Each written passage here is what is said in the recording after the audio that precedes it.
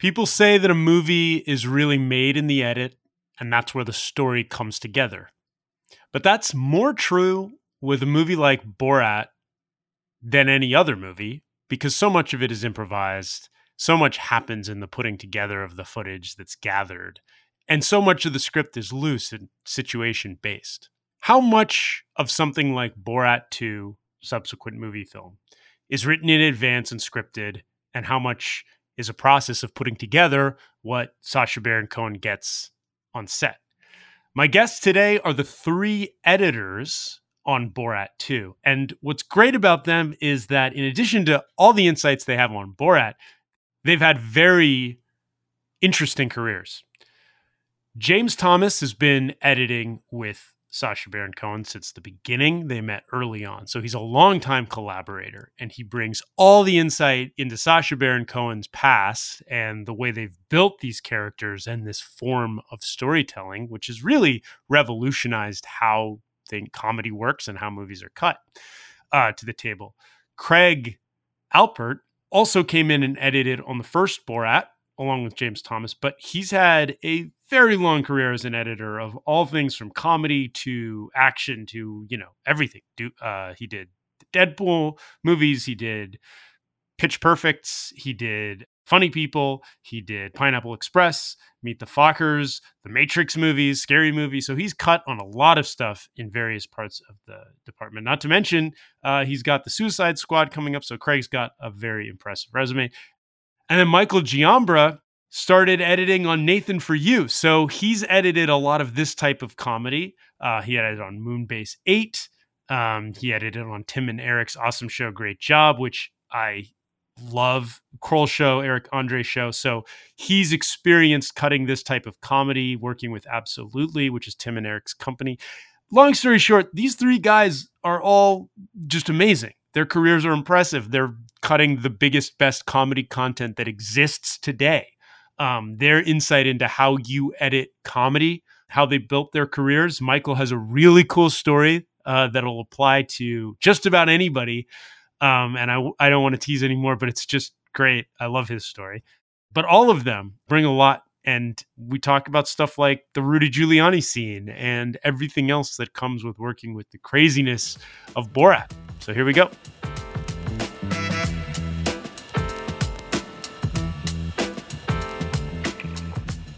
Thank you, all three of you, for coming. You all have such impressive careers, and there is so much I want to talk about. So many of the things each of you has edited individually or together have been things I personally loved. I can think of quite a few that I actually cried laughing a few times watching some of the stuff you guys have cut. But I want to start off with something that I feel like I have to do at the top, which is, this movie that we're going to talk about, mainly Borat 2 or subsequent movie film, it was a lot different than the first from my perspective, just in that it felt like, and I could be wrong, so correct me, that it combined more scripted elements perhaps than in the past. So if you could all three just speak to, the challenge of editing a film like that is so hybridized and with a talent as unique as Sacha, I just want to hear about how that looks compared to any other editing job that you might do. Shall I take that, guys? I mean, yeah, since you worked on the first one, go for it. Yeah, I mean, they're definitely different movies, and I think, the passage of time and everyone actually knowing Sacha and knowing his style of comedy did definitely mean that the second time round for subsequent movie film that there were more scripted scenes. And then we also had the incredible Maria Bakalova, who she brought an element to the movie that I just don't think any of us could possibly imagine how impactful she was going to be with the film. And, those scenes between her and Sacha became not just ways of pushing the narrative forward, they became scenes and moments in the movie that, just were so brilliant. And so, they gave this movie another element of heart that I don't think going into this project, I certainly didn't expect. And in reading any script, was there anything that indicated that it would end up going in that direction to you? There was. I mean, so obviously Tutar was, she was a huge part of the movie right from the beginning. But the difference between those scripted pages and actually the interactions and the credibility of the interactions that her and Sasha had, and then her ability to also sit down in a room with Rudy Giuliani on her own and literally stare down the barrel of that gun and pull it off was it was just amazing. Yeah. I want to contextualize. James, you've worked with Sasha. You've been cutting this character as well as his other characters since the beginning, pretty much, correct? Yeah. I was lucky enough to meet Sasha on a show in England in 1998 called the 11 O'Clock Show, which was a kind of topical news-based kind of show that was on 3 times a week. And Sasha would do a 5-minute skit within that hour and a half of TV a week. And, you'd get Ali G, sometimes you'd get Borat sometimes. And that's when we met. So what, 23 years ago, I think it was. So when you talk about the heart that her performance brought out in the character, it's really speaking to the whole evolution of his work, right? It was an unexpected turn in some ways. I mean, I suppose so. I mean, Sasha's got incredible acting chops, and we've seen that.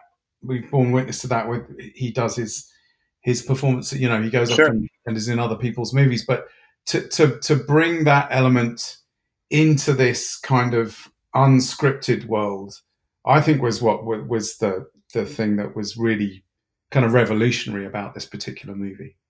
Yeah. And Craig, your background and your resume is a lot more traditional narrative features, like large budget projects, a lot of comedies. I do think you worked a little bit on the first one, right? Or what was your exposure like to the team prior to this project? Yes, I worked. The only time I had worked with Sasha prior to this was I did work on the first movie as well with James. I came on a little later than everyone else, but just sort of helped get through the whole thing. So this wasn't really too different, other than the main point is just making the scripted scenes feel like the rest of the movie. And a lot of that has to do with how it's shot, but also sort of how it's cut as well, so in hopes that the audience doesn't realize that they're watching a scripted scene, and it feels as natural organic. And organic and flows like the rest of the movie. Michael, I'm not sure what your first project with Sasha was, but just looking at your resume Tim and Eric are hilarious. All the things, so much happens in the edit, I would imagine, on the genius of those shows, and Decker and Nathan For You is amazing. So I'm really curious, like, where you have an experience, obviously, cutting together these things that are the comedy is reality based and kind of what's happening in the moment with these kinds of talents. What brought you into Borat 2, and what was it like working with these other two guys? Because you had not worked on the first one. Yeah, this was my first feature film, and I was brought in by Jason Woliner, the director. I worked with him on several TV shows for Adult Swim and various other projects. So he texted me one day and said, would you be interested in a feature film that I'm directing? I have to call you. You can't tell anyone about it. And he told me about it, and I was like just shocked. I just didn't believe it was actually going to happen. But prior to that call, I was contacted about editing some test footage for what would be Who Is America, just kind of seeing how Sasha would, it was Sasha in these prosthetics and disguises, interviewing various people. And I cut a few little scenes for Sasha and the producer, Todd Schulman, who I think produced the first film. And so that was a bit of my Jason presented those scenes, said, hey, Mike cut these scenes from Who's America, the test footage. So they knew of my experience cutting these scenes, and Jason vouched for me and met the producers, met Sasha, and just kind of fell into it pretty hard and met these guys over the process. And I felt like we collaborated really well. Yeah, I want to go back to what James mentioned in answering just how it was different than the first. The big scene, the thing that was talked about the most in the lead up and much talked about after the Giuliani sequence. Putting it together, I'm really curious from each of you. You know, so much scrutiny, knowing that this was this like bomb under the table, so to speak. Can you tell me about cutting it, about what didn't make the cut in it, or about the decisions you all made as a team crafting that?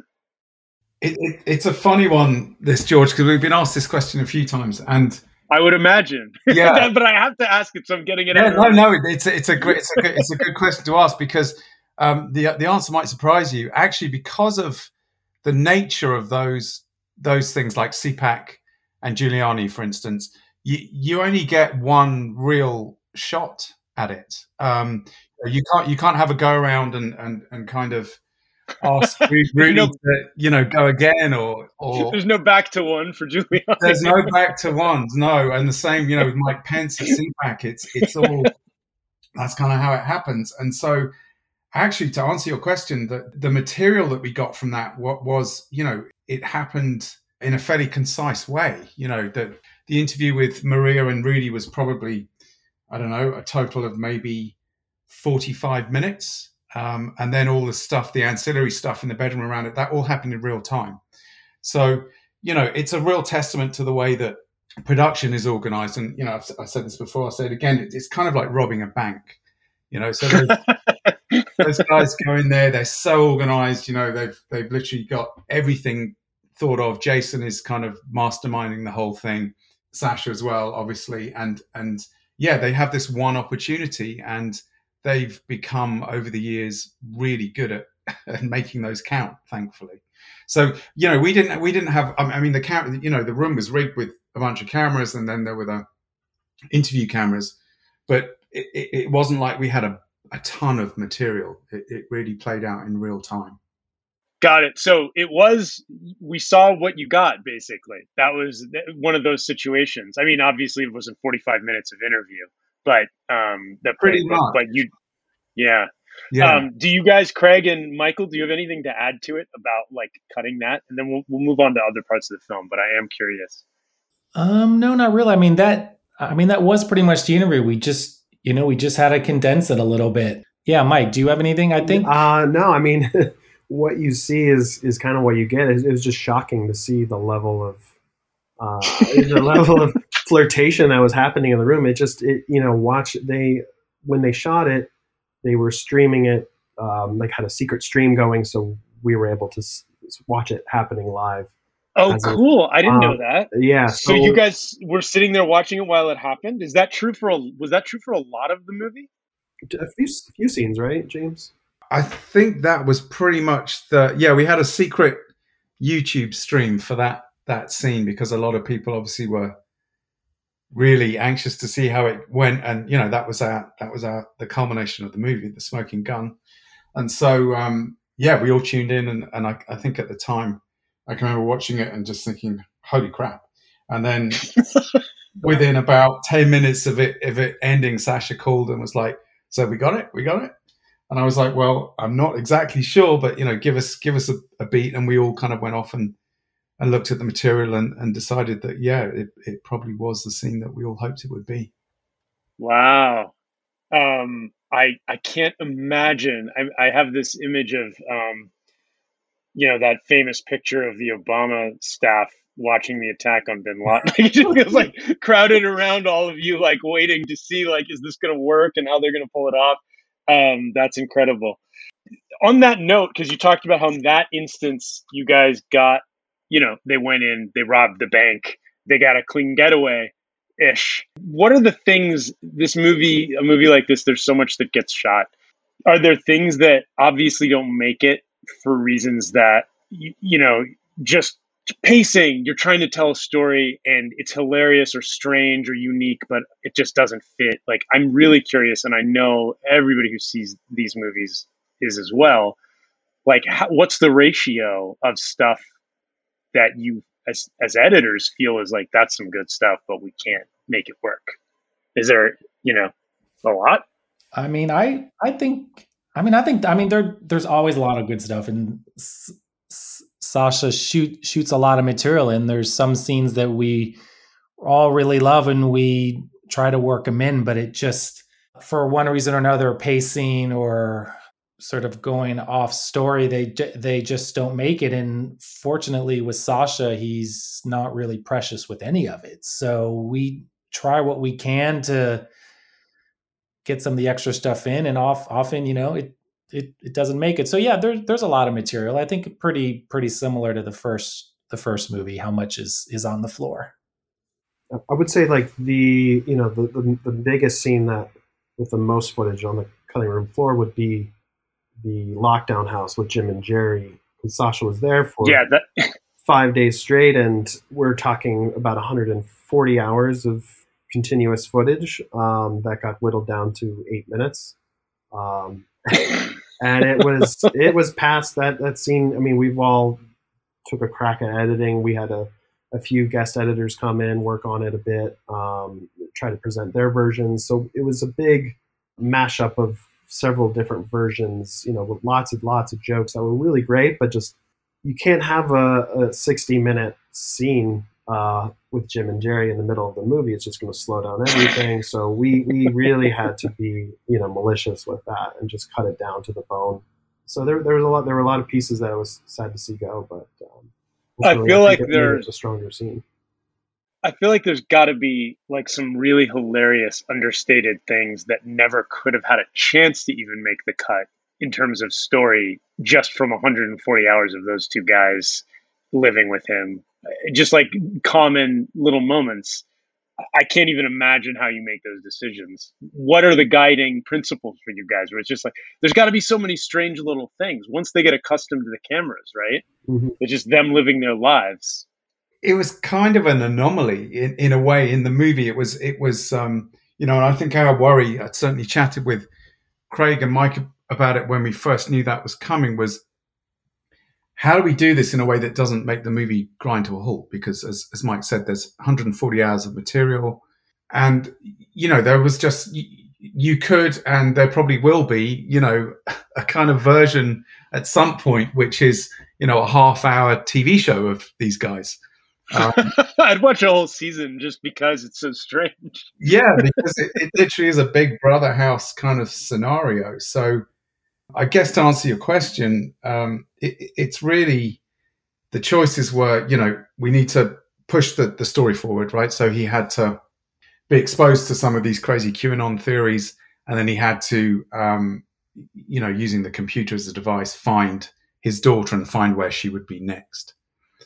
Right. And so once we got those story points covered, then it was like hanging some just really fun stuff, like, him taking out thinking that he can kill the virus with a frying pan, just kind of ridiculous, kind of silly stuff, coupled with some pretty satirical stuff. What's worse, the Clintons, the Democrats or the virus, and they aren't the Democrats.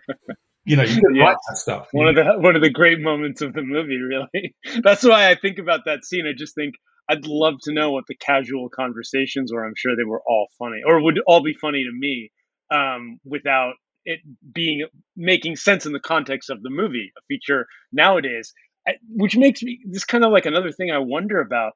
The first movie came out in 2006. This movie, 2020.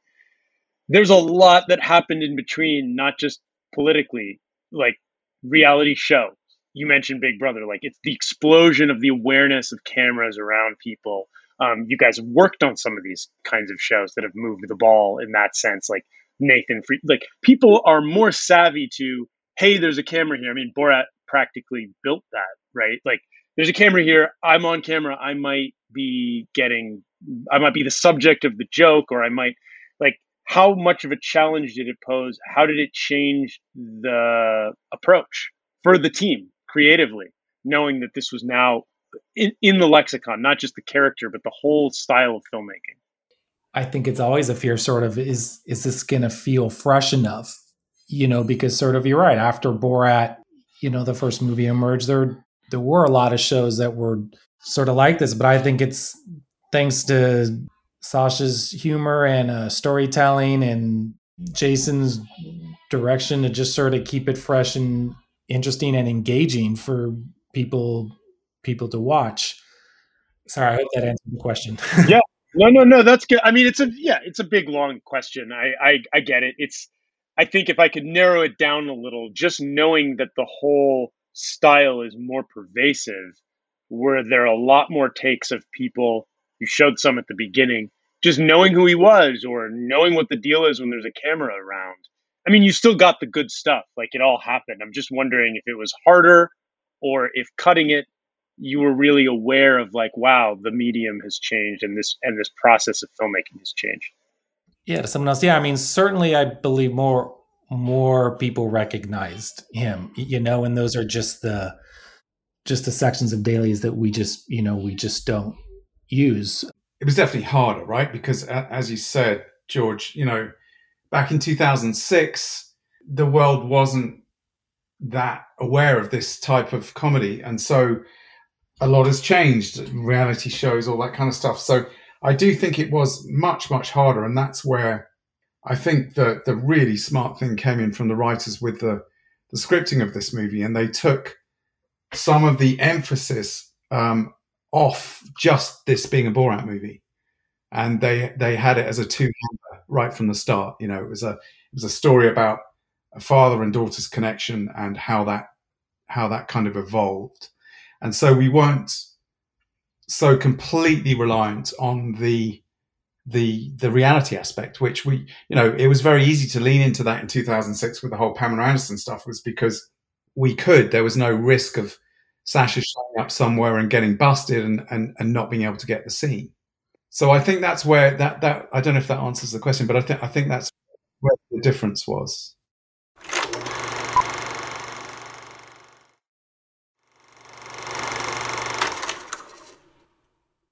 I kind of want to ask you guys each to go through, if I had endless amounts of time, I would just go through each of your careers because you all really do have a lot of projects I would love to hear about editing, but I'm going to try and generalize so we can sort of go down the line. But you've all cut a lot of really successful, but just like really good comedy. This movie's among them, but your resumes have like, if it's Flight of the Conchords, again, I'll mention a few. If it's recently Moonbase 8, if it's Funny People, Talladega Nights, like if you were trying to explain to people, like, look, cutting comedy is different. Comedy paces differently. There's the idea of rooms for laughs sometimes. Like, what are the things about cutting comedy that you've learned that you would, if you could pick a couple, that you would pass on? Well, look, every director also sort of shoots comedy in a different way, and I think just the way you edit it also sort of depends on the actor comedian and sort of the type of comedy that they're performing. And I've found that it does help to screen for an audience really as much as possible with some of this stuff, because sometimes you'll think something's hilarious, someone else will think something else is hilarious. Either you're both wrong or both right. But I guess it's hard to explain sort of the timing. You just sort of have to feel it out based on the actor and the sort of the performance. So would you say you've cut, like Seth Rogen a number of times? Would you say you have a feel for the rhythm of his jokes or his takes, and you kind of get the feel like, okay, I know how to cut him from the test screenings I've done from the past projects. Like I know how to work with that material. Definitely, yeah, because some comedians also are more visual than others. Like Zach Galifianakis, which I know that Mike has cut as well. I cut a movie that he was in as well, and he is very expressive in sort of how he says his lines and sort of the reactions after he says the lines. So a lot of the times for him, you want to hold a beat because just maybe staying on him an extra second or two, straight faced or with whatever look he left, is actually that's the joke, not as much as what he said before that. But someone like Seth, who's absolutely brilliant, will just fire him off, and it really, I know it's sort of difficult to explain, but it's really sort of actor comedian specific. Yeah. On how they perform, and that sort of drives the editing of the bit or the joke or the scene. No, yeah, that makes sense. James, moving to you, I thinking of you've worked obviously a lot with Sasha, and so much I feel like with his style and what you guys have done together is like anarchy. It almost reminds me of like the Marx Brothers in a way. It's like his characters are like attacking the structures of the world. But you've also done other things like Flight of the Concords, which is a totally different thing. Like, is it similar? You're trying to adjust a little bit to the talent, or do you have approaches, or do you have any like lessons you take from it? I think I really completely agree with what Craig just said, which is, we're kind of given a roadmap by the performers. Because as you say, Flight of the Concords and Sasha, I mean, those are polar opposites in terms of the cadence of those shows, right? Flight of the Concords is this very kind of not slow, but it's a much more deliberate, Understated, yeah. understated. There's the music sequences, whereas Sasha, it's coming thick and fast. He loves he loves jokes coming at this incredible pace, and so really it is dependent on the project and the performers. But the other thing is, is to just trust your own instincts. I was lucky to grow up in the UK in a particular time in comedy in, like the late 80s, early 90s, when there were some just great shows. And I guess that's where I got my sense of humor from. And, as editors, we all have our specific senses of humor. And mine, obviously, over the years is pretty in line with Sasha because I've kind of grown up working with him. But it's just trusting those sensibilities. What is that? Do I think that's funny? And then presenting them, and working with directors nowadays, it's constantly about, okay, that's great, that was a scripted scene. Now show me a bunch of alts on that. How could this go? And then there's a decision made where you kind of cherry pick a whole bunch of different things.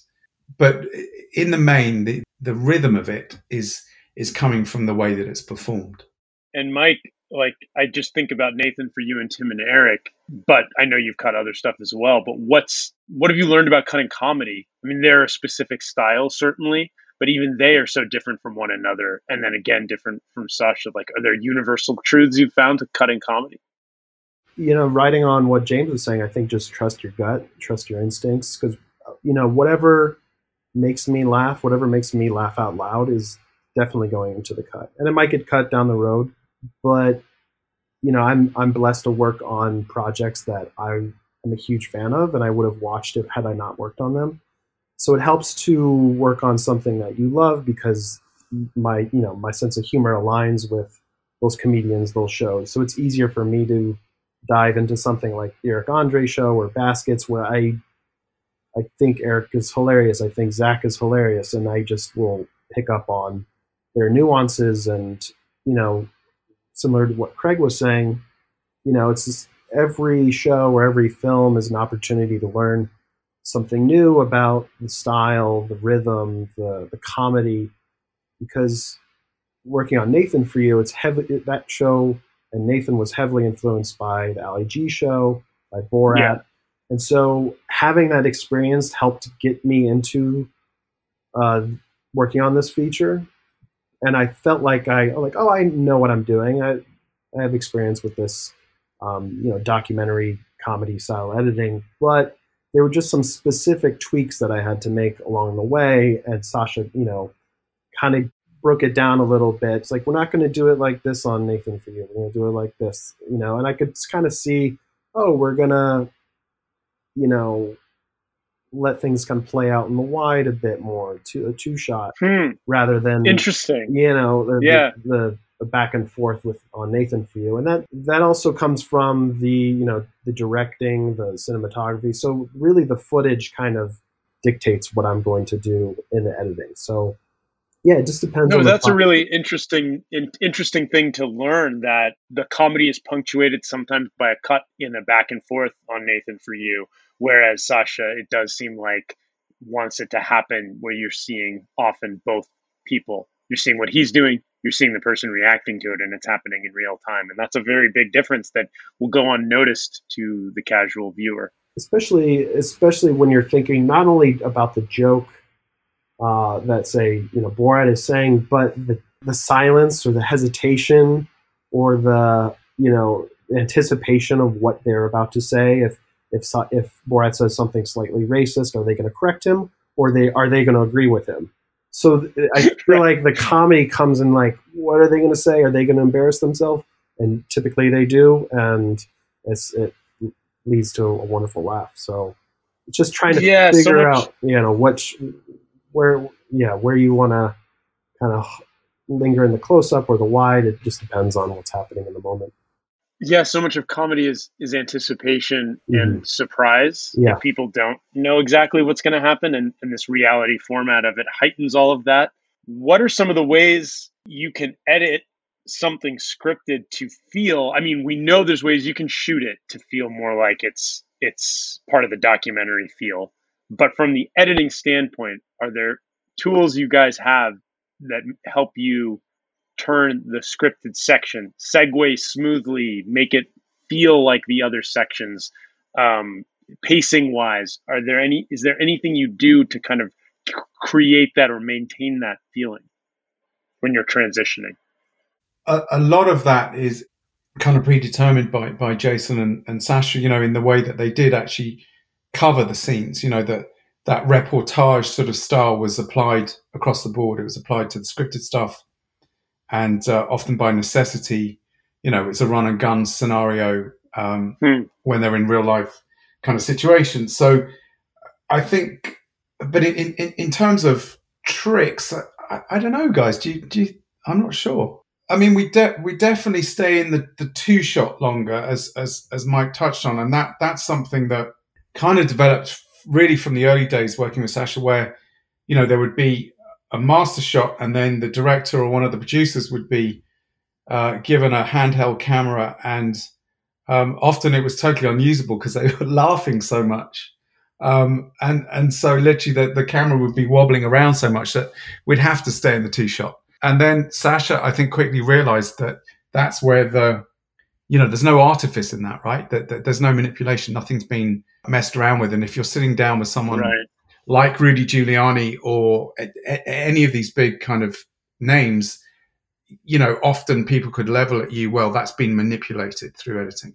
And what we realized is if you use that two shot as much as possible, it just adds so much credibility to what you're doing. Right. Makes sense. Yeah, and sometimes too, even with the more scripted scenes, you tend to maybe look for a take where the camera is a little shakier, or maybe the camera guy bumped or drifted out of focus. But honestly, for the scenes that are scripted, I think it helps it feel a little more rough and natural. And sometimes that helps as well. Yeah, looking for moments where the camera is swinging from one act, from Tutar to Borat, in a very naturalistic way, where it's the two cameras aren't planted on tripods, because that's when it feels like almost like a sitcom or a staged situation. So, and I think they would shoot a few takes of it, and I think over time, Jason would get a sense of, okay, we need to keep the camera moving to make it feel more of that documentary style, even though we know it's scripted. And the scene was also evolving on the set too, so they were rewriting jokes or trying to condense moments. So I think because the scene was changing live on the spot, the camera operators were also having to find them in the frame, and so it just felt a little more natural. I want to kind of go back to something I normally ask at the beginning, which is like, what inspired you to build a career in post-production, in filmmaking in general? I'm curious where your inspiration to follow the path came from, and what, I guess, as kind of a follow-up, what was the beginning career-wise? Like, what was the first job and what got you started in the career? Maybe we'll go again, Craig, James, Michael.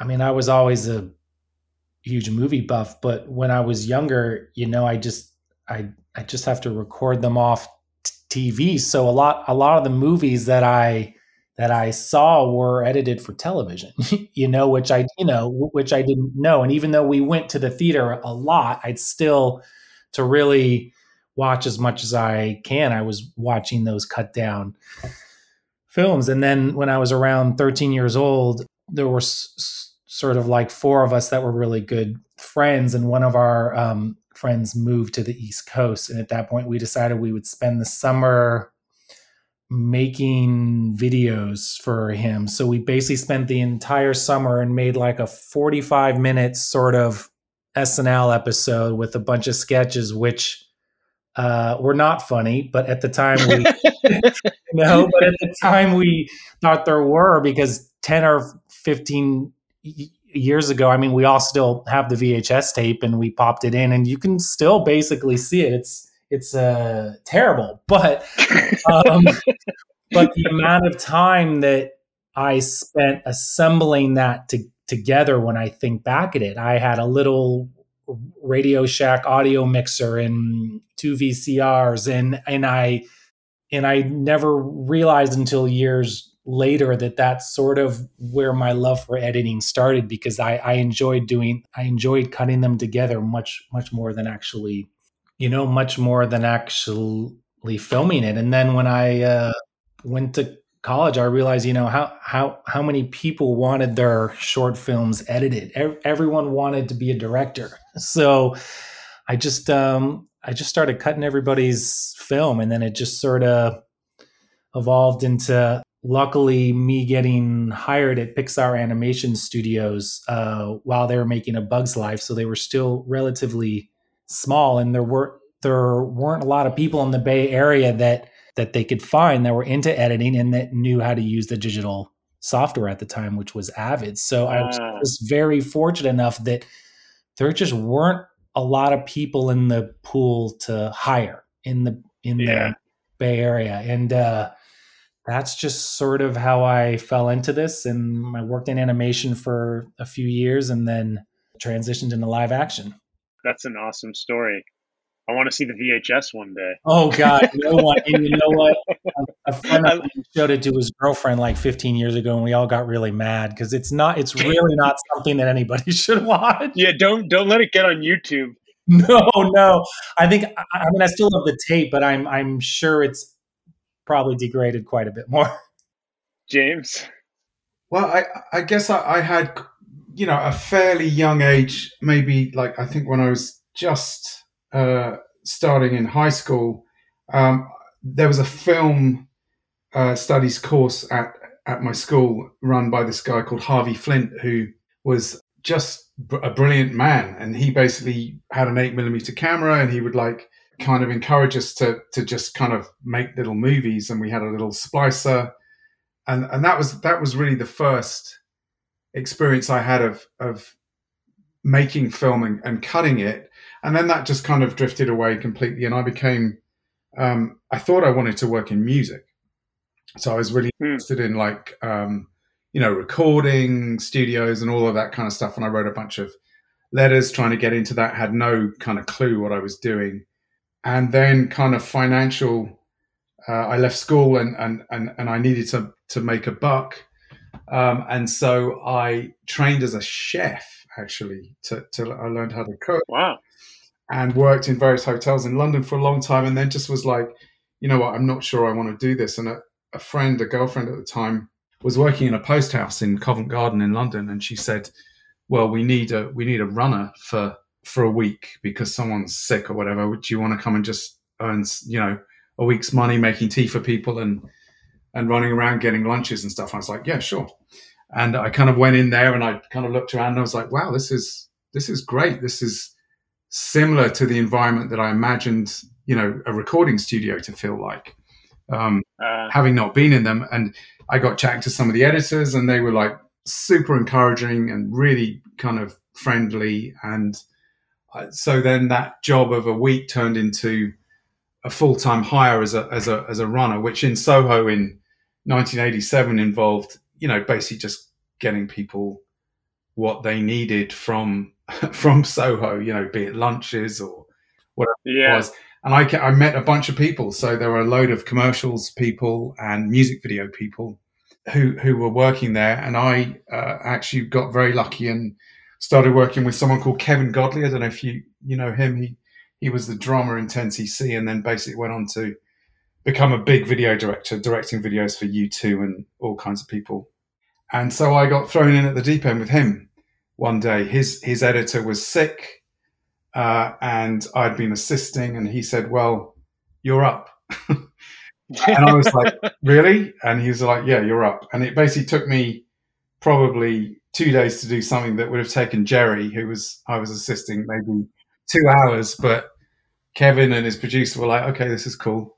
And so then I was lucky enough to go on and work with him for years and years. Yeah. So yeah, it was I kind of fell into it. It was a very circuitous route, but incredibly fortunate. I feel very. But also right place, right time, and making the most of the opportunity, I guess. I guess so. Yeah, I was very, very lucky. There was a huge element of luck. And Mike, similar to James, I didn't know this about James, but I went to college to pursue a music path as well. And as they were calling out all the different majors and groups, I was waiting for them to call music. I was going to get into music production, recording. They said film. And I said, you know what, let me go check that out instead. And it was a last minute change. And my mom was with me and I was like, let's go do it. She's like, you sure? I was like, sure. And it opened up my eyes to, the possibilities of where my career could go, because I've always had an interest in filming. I made little animations when I was younger on my dad's Hi8 camera, like a lot of in camera frames, stop start with action figures, making them move. And in high school, my senior year, we had a TV lab that didn't interest a single soul except for me. And so I would spend every free period learning the Avid, learning how to use their cameras, edit on their machines. So I had some experience leading into college, and I figured, I wanted to keep music more of a passion. I didn't want to make it a career, so I figured, I had some creative interest in filmmaking, so decided to pursue that path. In college, met a few friends, and we just would make funny videos all the time. And I realized that in the edit, we could punch it up with music or sound effects or visual effects, and realized like the possibilities were endless in the editing room. So I felt like I had a lot more creative control over what I was making. If I wasn't sure what I was shooting, I could still fix it in post. Right. And, in college, that's when Tim and Eric were starting to, they had their show on Adult Swim, and I was like, wow, this is very much what I'm interested in and what I've been doing lately. When I graduated, I'd love to work for them. So I met them in Philly. I was living in Philly at the time, and talked to Tim after one of their live shows, and said I was moving out to LA. I'd love to intern with them, and cold called them one day and spoke to their one of their producers and said, "Oh yeah, Tim said that we can work for you guys." And they're like, "Okay, yeah, just come in on Monday." And me and my friend Bill Benz, who's a director now, we were both interning for them at the time. And to this day, Eric and Tim just joke about how we lied our way in there. But they said we could work. Yeah, here. We said we could work here, and they're like, okay, because they could use the free help. So it was at that company, funny. Absolutely Productions, that I met Jonathan Kreisel, who went on to direct Portlandia and Baskets. Yeah. So I worked with him on both of those shows. I met Eric Andre through Absolutely Productions. I met Nathan Fielder and Jason Woolner. So my whole world started emerging from Absolutely Productions, and started as all those directors and actors and talent started branching off in their own directions. I just kind of still kept in contact with them, and because they've always liked my work, and I've always liked working with them. Yeah, well, that stuff's all great. It's great that it all started with a little lie too. Yeah, you just gotta lie your way in there. Get in the door, lie, and you'll be fine. Yeah, this is a little lie. Guys, thanks so much for doing this. It was really fun. Admire all of your work, and I hope people enjoy this and watch the movie, and of course everything else you guys are up to. So, thank you again.